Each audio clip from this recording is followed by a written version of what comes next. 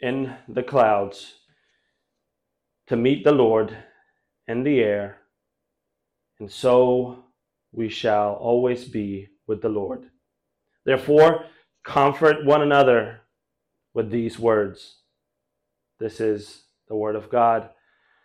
As we finish our look at this chapter, 1 Thessalonians chapter 4, we have been building up to this point. What is the practical implication of the church's existence in the world?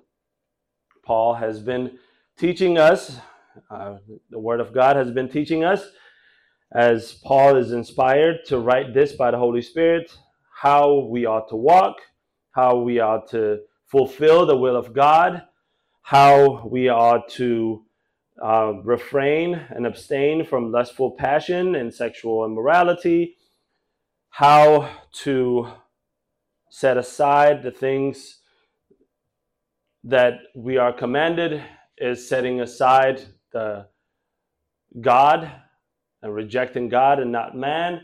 So we have had a warning, and we have seen how we ought to grow in love with one another in verses 9 and 10. Last week we saw what the church's ambition is supposed to be. And this week we will take a look at this passage before us in verses 13 to 18, as we have just read. Pray with me.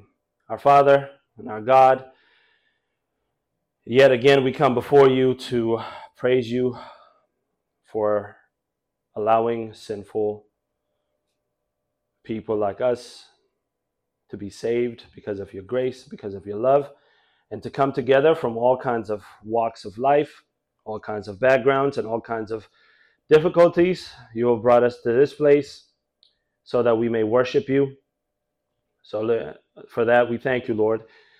And we ask now that you will give us eyes to see, ears to hear, hearts to behold the truth of your word that is sharper than a double-edged sword, which is living and active, which is sufficient for us to live a life that glorifies your name and honors your Son, Jesus Christ. So, Father, help us see the truth. Convict us by the truth and conform us into the image of your Son by your word. In Jesus' name we pray. Amen. So if I were to tell you today that, you know what, life is all about minding your own business, staying out the way, and just working, and you will live a good life. Just stay out the way, mind your own business, and work. There's no significant difference between your life and the life of an unbeliever. You're like, yeah, sure, I get it. So there is an ambition, as we saw last week. So what makes us different? And we took a look at that last week. So Paul, starting in verse 13, is continuing this practical life of the church, which is supposed to be lived with a level of ambition. That is a quiet life, attending to your own business, working. It kind of becomes monotonous. It becomes repetitive, right? Wake up, rinse, again, do it again. Wake up, be quiet, attend to your business, work, and you wake up, you do the same thing. And it just becomes monotonous. The question is there more to the Christian life than this? Than just to be quiet, attending church services, Bible studies, you have your quiet time, and then you go to school, you go to work, you do whatever, and then you do it over again. Is there more to the Christian life? And these are questions that most people have had, and you have had, and you find it boring to some degree to be a Christian even, because there's no fun in it. And then you start noticing people around you dying. And those people are Christians, just like you are. And you notice there's this thing called death, which most of us will come to. And then it causes you, is this my life? Is it? That's it? What happens? So that should, and it inevitably will, cause you to seek to find out more about the eternal perspective. So in our passage here, we see that there's a tension in verse 13 between verse 13 and verse 18. The tension is caused by being uninformed. We do not want you to be uninformed so that you will not grieve, in verse 13.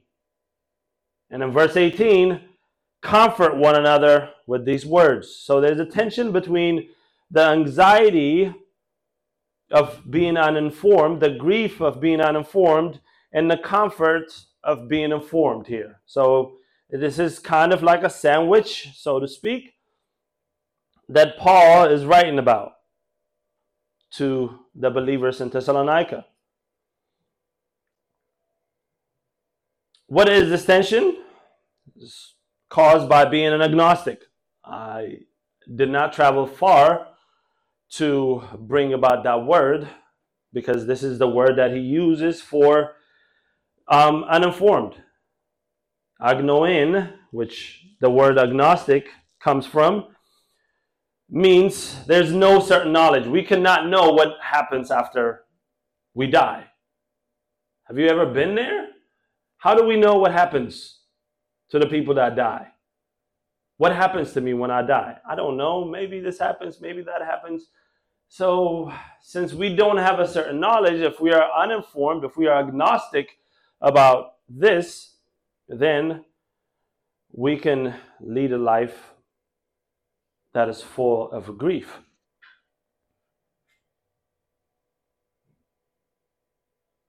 And this is evident in the Corinthian church, as Paul in 1 Corinthians chapter 15, verse 35 says, "But some will say, how are the dead raised? And with what kind of body would they come? I don't know how the resurrection works. I don't know." It would be the question. We just know that it would happen. I don't know. And look at what Paul says again in verse 32 in the same chapter. If the dead are not raised, let us drink, eat, for tomorrow we die. Life becomes the same thing.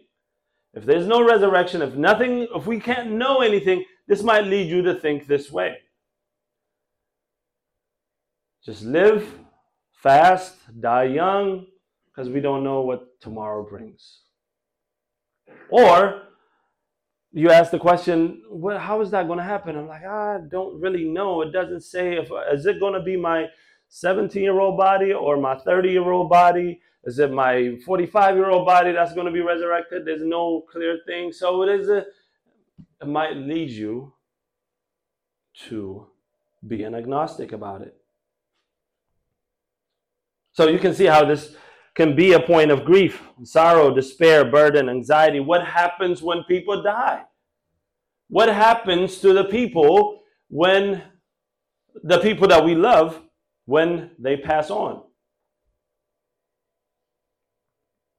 This is why Paul writes to the Thessalonians in his second letter, "Now we ask you," he says, "brothers, with regard to the coming of our Lord Jesus Christ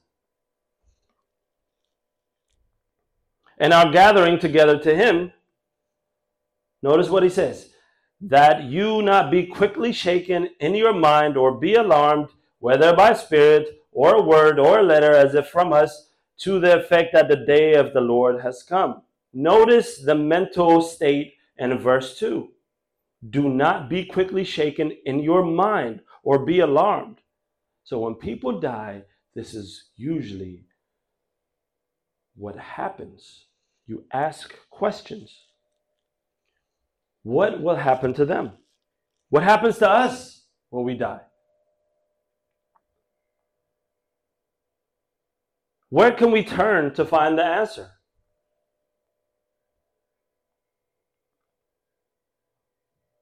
Well, in this passage, Paul gives you 3 reasons why you should respond differently and with comfort to these questions. 3 reasons. This will be our outline for today.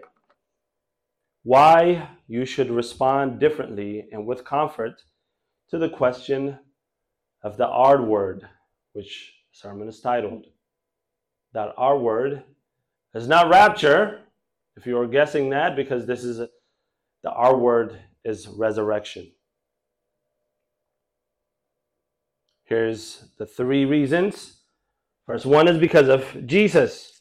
It's as if Paul is saying, look to the past. Second one is because of Scripture, because of the Word. And because, thirdly, we have the promise looking to the future.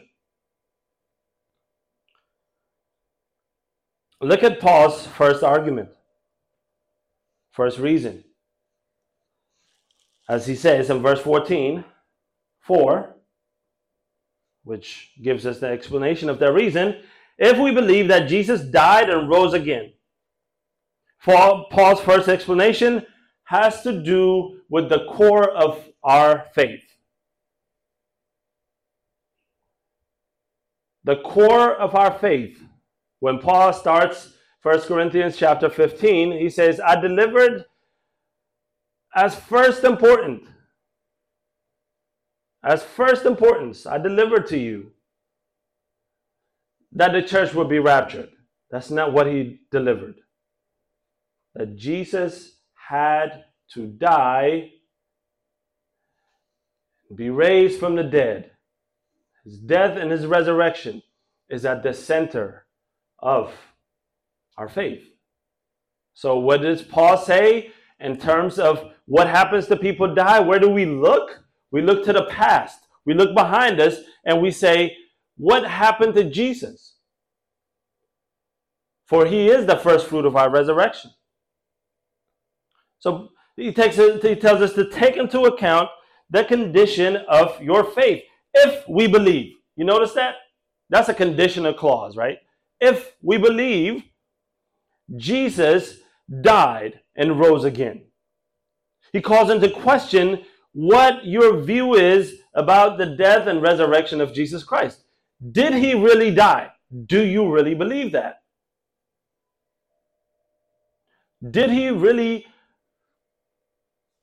Was he really resurrected from the dead? Is that what you believe? When you look back in real history, what do you actively and really in a real way, personally, to your own core, believe to be true about the death and resurrection of Jesus Christ? If you believe that, if what he says in Romans chapter 10 verse 9 is you,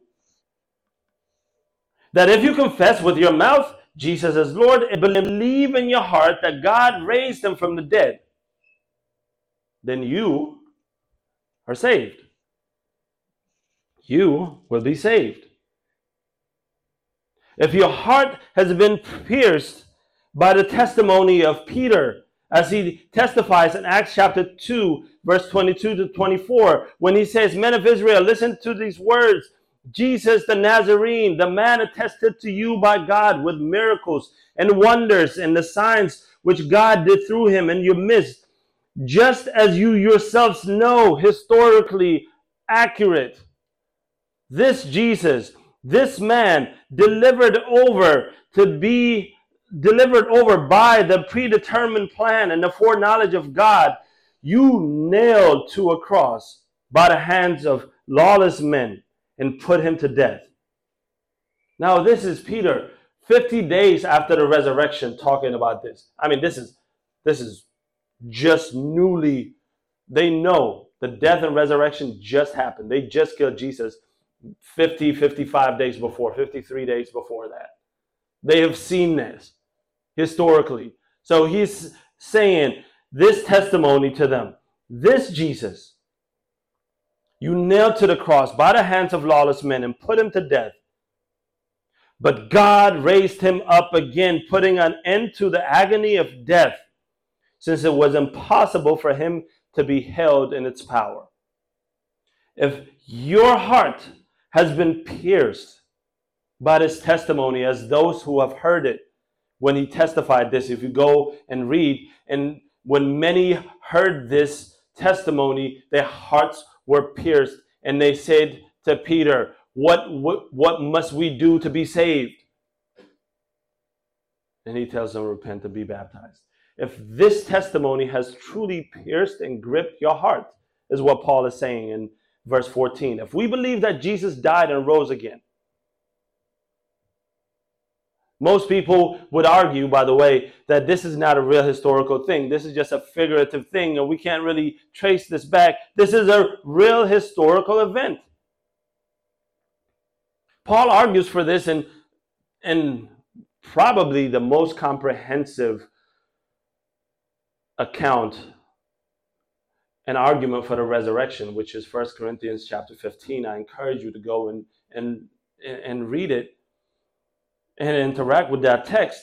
In the first 8 verses, he talks about how he not only this is not something that he only witnessed. There were over 500 people that have witnessed the resurrected Jesus. 500 witnesses. Listen to this. Now I make known to you, brothers, the gospel which I proclaim to you as good news, which you also received, in which also you stand, by which you also are saved. This is the gospel. If you hold fast the word which I proclaim to you as good news, unless you believe for nothing. Verse 3. For I delivered to you as first importance what I also received, that Christ died for our sins according to scriptures, and that he was buried, and that he was raised on the third day according to scriptures, and that he appeared to Cephas, which is Peter, then to the 12. After that, he appeared to more than 500 brothers at one time, most of whom remain until now, but some have fallen asleep. After that, he appeared to James, his brother, then to all the apostles. At last of all, as to one untimely born, he appeared to me also. This is a real historical event that happened. Real people like you have seen the resurrection happen. The resurrected Christ has appeared to them. There's true historical witness to that. Is that your faith in terms of his death and resurrection? This is why Paul is saying, if you believe this, if Jesus died and rose again, even so God will bring with him those who have fallen asleep in Jesus. If you can look back and pinpoint that historical, real witness of the resurrection, you can trust that God can do the same for those who died in Christ Jesus. This is the argument Paul is making in verse 14. So I do not want you to be unaware. I want you to be informed. You can be comfortable. You can respond to the matter of death because you can look back at Jesus' death and resurrection and you say, oh, if God did it in Jesus, he can do it with me or with those who died in Christ Jesus.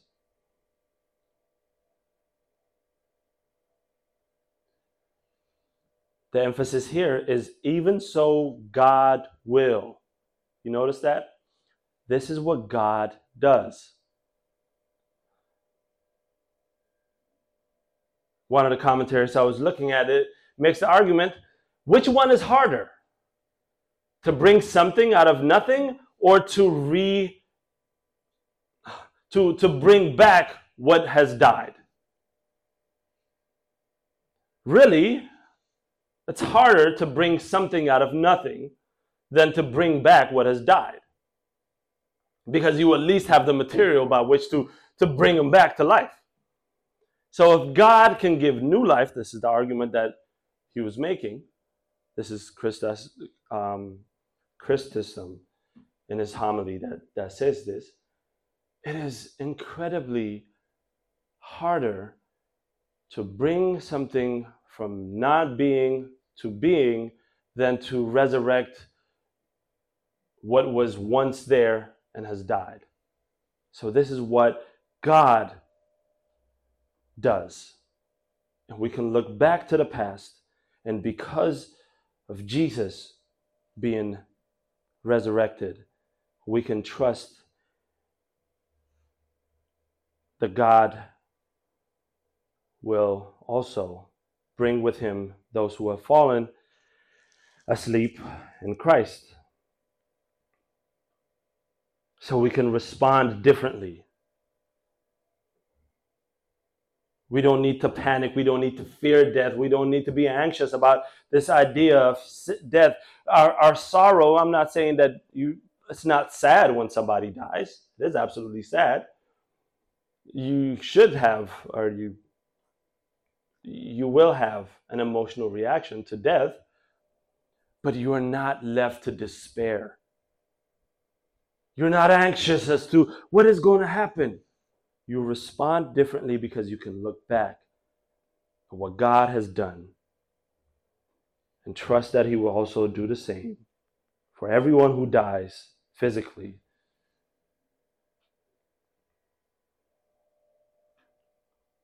So he can respond differently with comfort for that reason. Second reason that he brings is it's because of the word in the present.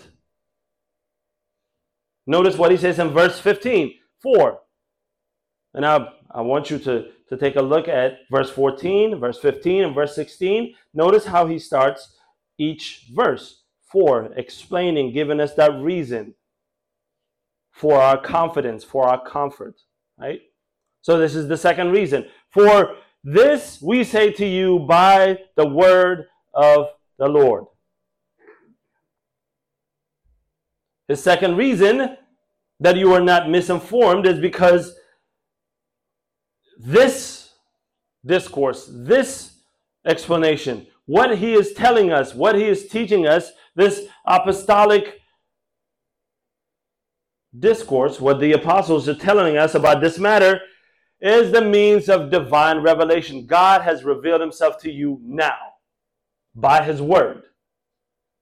You have this right now. You can read it. That's what we're doing. We're reading this. We can be comfortable in reading. This is God's word. God has revealed himself to us in this way about this matter of the resurrection and what happens to those who fall asleep in Jesus Christ. And we're discussing this now in the present.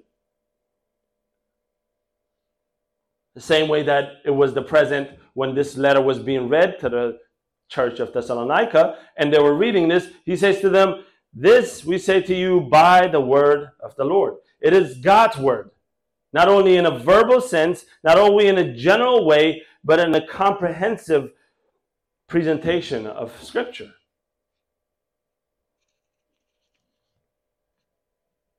You have this authoritative, divine revelation that Paul is giving from the Lord, not from himself, in Scripture, by which you can be comforted, by which you can be informed, by which you will not be left uninformed. A couple of months ago, a friend of mine texted me and said, hey, have you seen this trend on TikTok where there's a video going around where there's a bunch of sheep and they're like walking around in circles all over the world, and somebody had said something about that is the end of the world, this is a sign of the end of the world, blah, blah, blah. And he called me and he texted me and he was panicking. I hadn't heard of it until he sent me the videos, and I saw the videos. So I was just like, okay. I don't know, I couldn't find it in the Bible where it says before Jesus comes back, there will be a bunch of sheep walking around in circles all over the world. I couldn't find it. But do you see how that can, like, all of a sudden there's this whole thing happening? And this is pretty relevant. Because a couple of weeks ago, people were going all over the place with the 3 balloons that the U.S. Air Force shot down. Oh, we got UFOs coming. This is the end of the world. Oh, no. I remember back in 2012, the Mayans had said the end of the world is going to be December 21st, 2012. And here we are, 2023. There was one. There's like 10 of them I just looked up this weekend. For the sake of time, I'll spare you the details. But 10 botched end of world prophecies that have not happened. And I'm saying 10 major ones. There's numerous other minor ones that are out there. So to bring you back to the conversation I had with my friend, I said, what does the Bible tell you? Read your Bible. I couldn't find it in the Bible. In terms of, is that going to really bring about the end? But when you have this divine revelation that is authoritative from the Lord in Scripture, you can be comfortable in knowing what happens to those who die in Christ. What happens to you after you die? See, the biggest question the Thessalonians were having, as we see here, is what happens to those who die? Are they going to miss the resurrection? Are they going to miss the day of the Lord because they died before he came back? Because they cared so much for them. This actually flows out of the love that we learned about a few weeks ago in verses 9 and 10. Because they loved one another so much that they didn't want their fellow brothers and sisters to miss out on the resurrection. So they're worried. What's going to happen to them? Are we going to see him in eternity? Are we going to be together in eternity, enjoying ourselves with the Lord together? Because they perished and we're still alive. And Paul is writing to address this very reason. And he's saying, look at the scriptures today, because you have this authoritative command, this authoritative divine revelation, you can be comforted and answer the question about what happens to the people that die in Christ from now. You can do that now, in the present. You have this trustworthy testimony as a reference. As Peter puts it, for all flesh is like grass, and all its glory like flowers of grass, and the grass withers, and the flower falls off.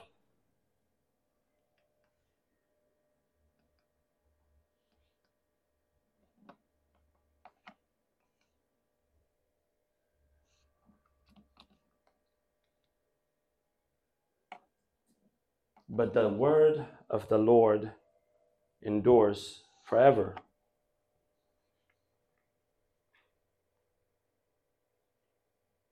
You notice this.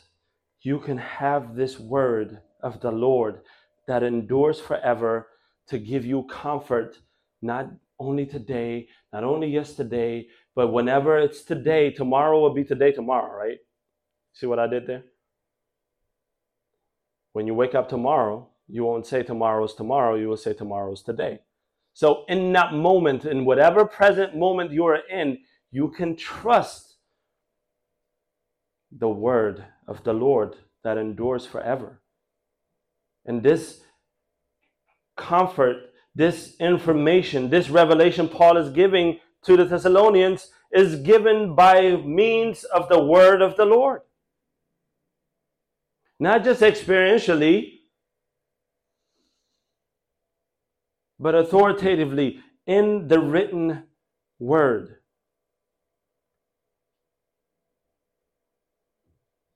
This is a trustworthy divine revelation that tells you that there is a resurrection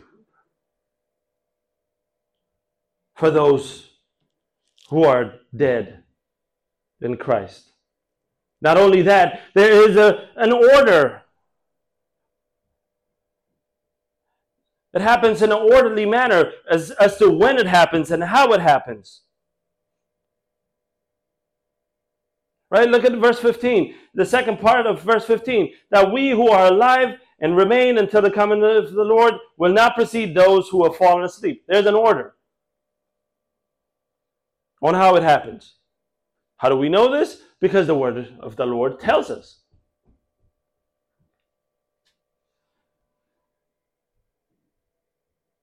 At the coming of the Lord, those who are still alive will not attain resurrection before those who have already died.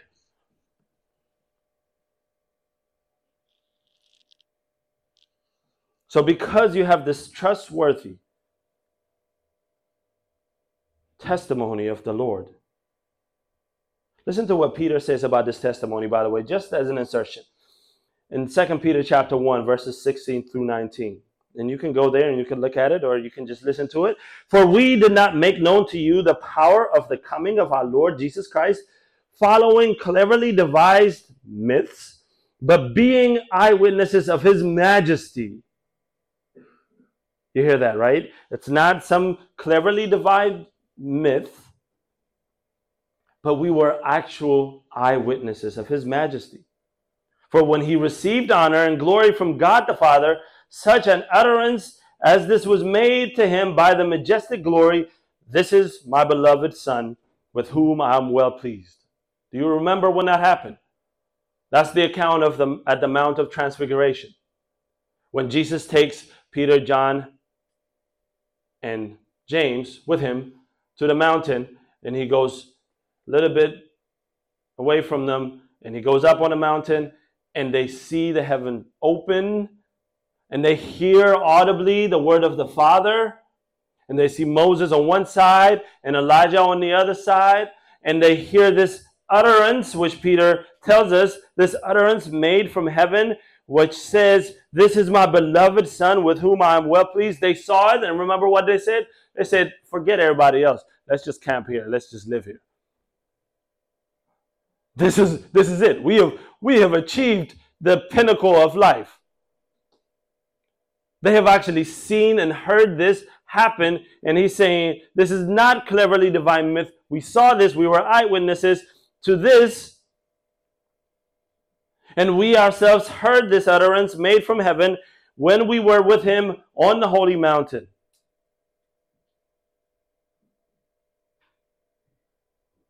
What else can make you believe? Right? This is an argument most of us hear today. If God is so real, why doesn't he just show himself to us? Why doesn't he just talk to me? If he just talked to me, and if I heard him talk from heaven, I would believe. But God has spoken. You should refer to anyone that says that, or if that's you, go read Hebrews chapter 1. But listen to Peter's argument, however, in verse 19. And we have as more sure the prophetic word, to which you will do well to pay attention as a lamp shining in a dark place until the day dawns and the morning star arises in your hearts. Even though we have this experience, there is a prophetic word. This is the scripture. This is God's revelation in his word that is even surer, that is even more sure that you will do well to pay attention to. In other words, what he's saying is, yes, we can tell you from experience that this is not divine. This is not just cleverly devised myth. This is divine revelation. But you will do well to pay attention to the scripture. Even more sure than experiences is God's written word in the scripture, which Paul says in verse 15, that we are telling you this by the word of the Lord, that this resurrection will happen in the way that God has ordered it. And you have that now. You only have Peter's experiences in Peter's time. You only have my experiences in my time. You only have your experiences in that moment. My experiences do not endure forever. Your experiences do not endure forever. It's the word of the Lord that endures forever. And you have that now. And you will do well to pay attention to that, or else you will be uninformed, and therefore you will have grief and you will have anxiety when you think about death. And what happens to those who die in Christ? And what happens to me if I die? What happens after this life? But if you are informed by the Word of God, you will respond differently. And you will respond with comfort in your soul, because God's divine revelation endures forever. But how does this resurrection happen? How exactly? Because we are curious beings, right? After all, that's why we become scientists and programmers and fill in the blank. And we are just curious. And we want to know. And it's as if Paul knows, and he gives them the third reason. Paul is anticipating the way that they are thinking they would respond, as he's saying, hey, I don't want you to be uninformed. I don't want you to grieve as the rest who have no hope. But what is our hope? What do we hold on to? How is this happening? So Paul gives this third reason.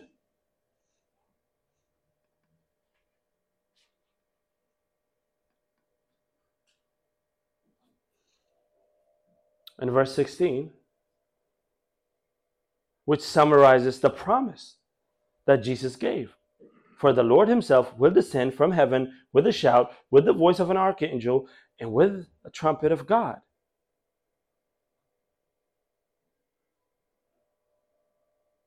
This third explanation has directly to do with what the Lord himself promised.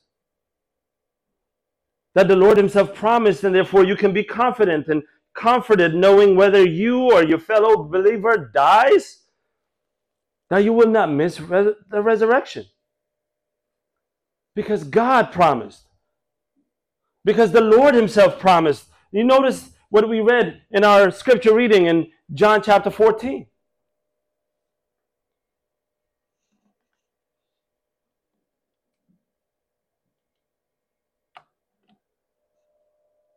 Where the Lord says, if I go and prepare a place for you, you notice what he says? I will come again and receive you to myself.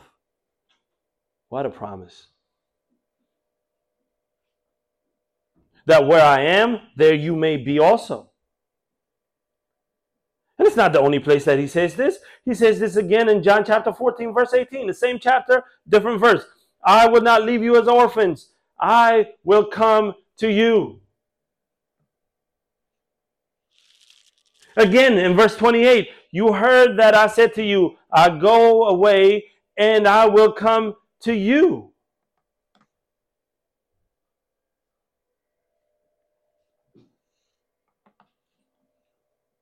So you can be confident and comfortable knowing that this is what the Lord promised. How is he going to come to us?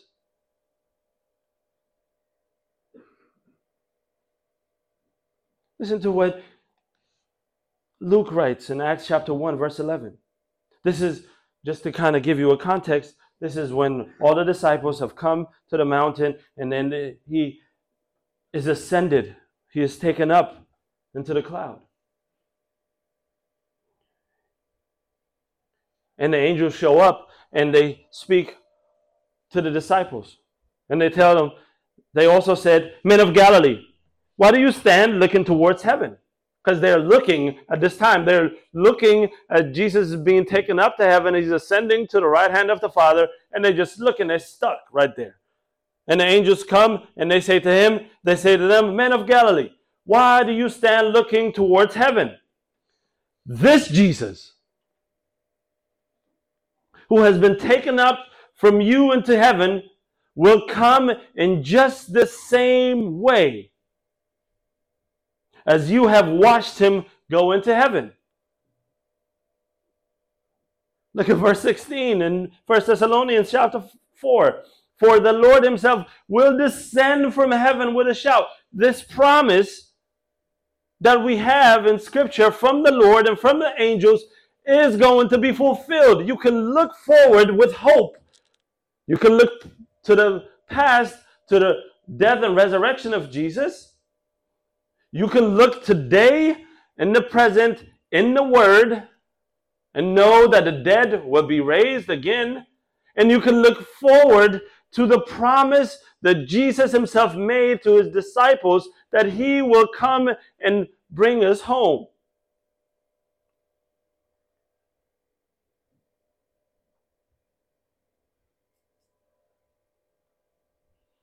Listen to what John sees in Revelation chapter 19, verses 11 through 16. Then I saw heaven opened, and behold, a white horse. And he who sits on is called Faithful and True. In righteousness he judges and wages war. His eyes are like a flame of fire, and on his head are many diadems, having a name written on him which no one knows except himself, and being clothed with a garment dipped in blood. His name is also called the Word of God. And the armies which are in heaven, clothed in fine linen, white and clean, were following him on white horses. And from his mouth comes a sharp sword, so that with it he may strike down the nations, and he will rule them with a rod of iron. And he treads the winepress of the wrath of the rage of God the Almighty. And he has on his garment and on his thigh a name written, King of Kings and Lord of Lords. This is the vision that John sees of Jesus coming back. This is what we look forward to. This is the promise that is given to us. Therefore, you can look forward with comfort. You can look forward with hope. There are many among us who would think, when I die, I don't know what will happen to me.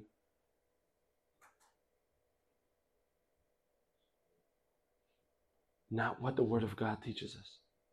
If that's you, you can look at the fact that Jesus died and rose again. You can look at the trustworthy testimony of the Word of God today, and you can look forward with hope for the coming of this King of Kings and Lord of Lords, who will come with the voice of an archangel, with the trumpet of God. Listen, look at what would happen in verse 17. Then we who are alive and remain will be caught up together with them in the clouds. I'm sorry, and the dead in Christ will rise first. Remember I said there's an order? Then we who are alive and remain will be caught up together with them in the clouds to meet the Lord in the air. So we shall always be with the Lord. What hope do you have in the promise that this will happen? You can't say, I don't know it. You can't say, I never knew it. I'm not informed, because the Word of God comprehensively teaches this. And if you need an example as a first fruit, you can look back at what God did in the death and resurrection of Jesus and respond differently to death.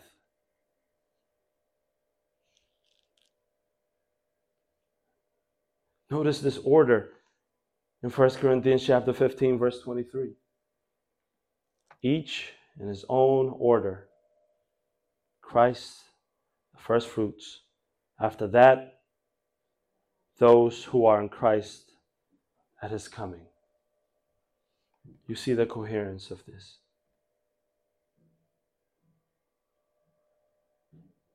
As Paul says, behold, I tell you a mystery. We will not all sleep, but we will all be changed. You can look forward to this. In a moment, in the twinkling of an eye, at the last trumpet, for the trumpet will sound, and the dead will be raised, incorruptible. We will be changed. Do you see this? Does this lead you to despair? That's why he says, comfort one another with these words. Friends, when you think about death, whether it be your own death or others that are in Christ, don't despair. Don't be afraid,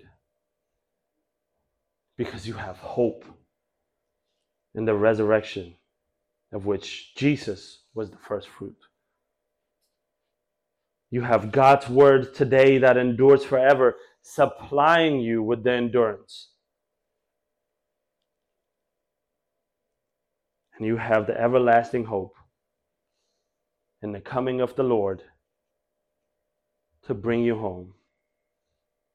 Be comforted in that.